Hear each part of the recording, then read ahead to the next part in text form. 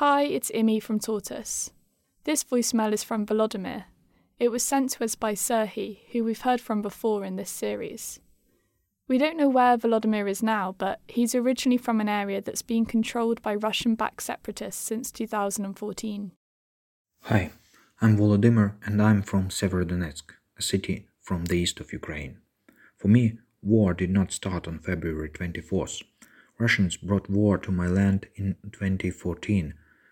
So what is happening now for me is just a new active phase of it. Me and my family have already been refugees 8 years ago. We are refugees now, again. For weeks now, my city is shelled daily, every morning, usually starting at 5 a.m. They do not aim at positions of our army forces. They shell civilian buildings, trade centers, hospitals, schools. No one are safe, because no one can foresee what city block Russian artillery will choose as their new target. Russian propaganda claims that Ukrainian soldiers use households and apartment buildings as firing positions, forcing Russians to target them. It's a lie. There are no soldiers positioned near my home, nor anywhere in a proximate vicinity. The closest position of UAF is in 2 miles at least. Despite that, there were 2 direct hits in building I've lived in, and a dozen landed on nearby houses.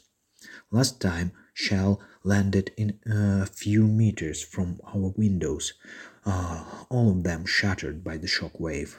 And I lived in the northern part of the city, while the main offensive is going from the south. In the southern part of the city, people spend days, weeks even, in shelters, unable to leave them, to receive even some food or medications. Many shelters do not have even water supply and sewerage or heating. Volunteers are risking their lives bringing supplies to these shelters, often under artillery fire. The spring is late this year and the temperature fall to minus 11 degrees Celsius at night. Those in shelters who caught flu, pneumonia or COVID cannot receive medical help because ambulance cannot reach them. We were lucky. We managed to evacuate the city. Our parents were not so. They are still under fire, too scared to leave shelters.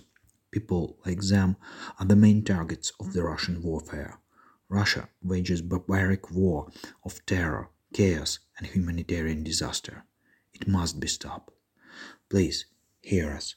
Help us.